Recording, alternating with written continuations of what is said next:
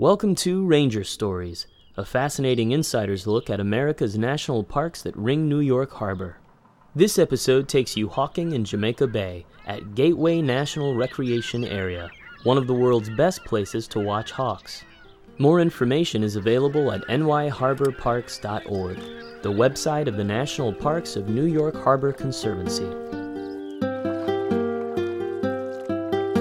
My name is Dave Taft, and I am the District Ranger of the Jamaica Bay Wildlife Refuge at Gateway National Recreation Area.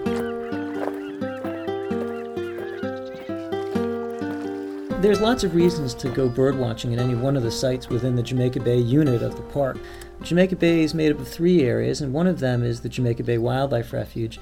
I think the refuge is a very good place to go hawk watching because the trails are so accessible.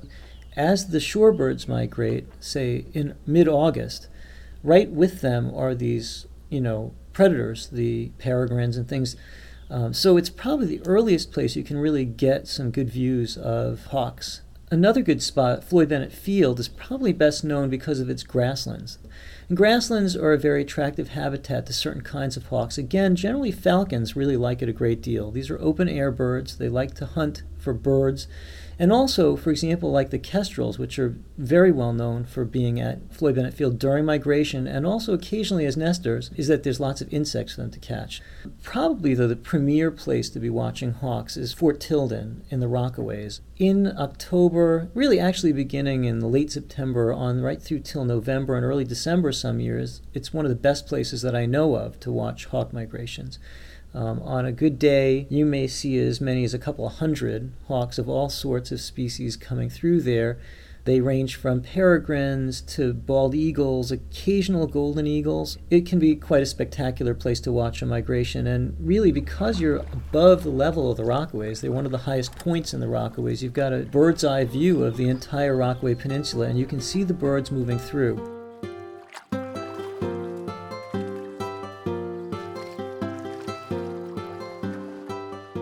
Hawks hunt in different styles, just like we shop differently. You look at a falcon like a peregrine and you think, boy, this bird means business. It's got a beak that's notched specifically so it can separate the vertebra of their prey. They've got black markings along their eyes that prevent reflection so that when they're hunting, they don't get glare. They basically have a black mark. It looks like an executioner's hood to some people. They're actually kidded around about.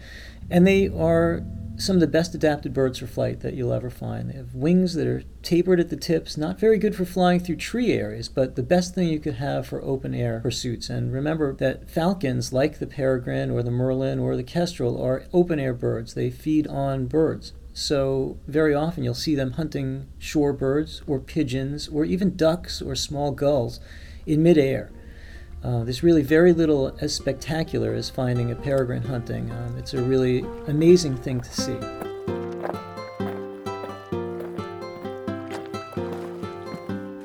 On the East Pond one year, a friend of mine and I were on a hunt along the East Pond. We regularly do patrols along the east side to see what's going on. All of a sudden, everything went dead quiet. Now, we're talking thousands of shorebirds, generally peeping, preening themselves, squawking, talking among themselves, essentially. And when that all stops, you know that something is up. You know that there's probably a predator nearby.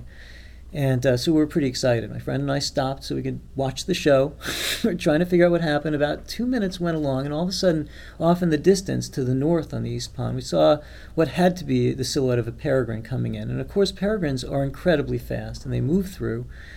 And this one peregrine came sweeping through. It turned out to be an immature, probably a male. This bird flushed up thousands and thousands of shorebirds. As it was visible over the pond, all the birds came up. It's almost like walking through one of those snow globes. All of a sudden, the birds are flying everywhere. As the bird came through, this is the peregrine, a group of birds was still in the pond sitting. And it was kind of a mystery. My friends and I even commented on it. We were sitting and watching.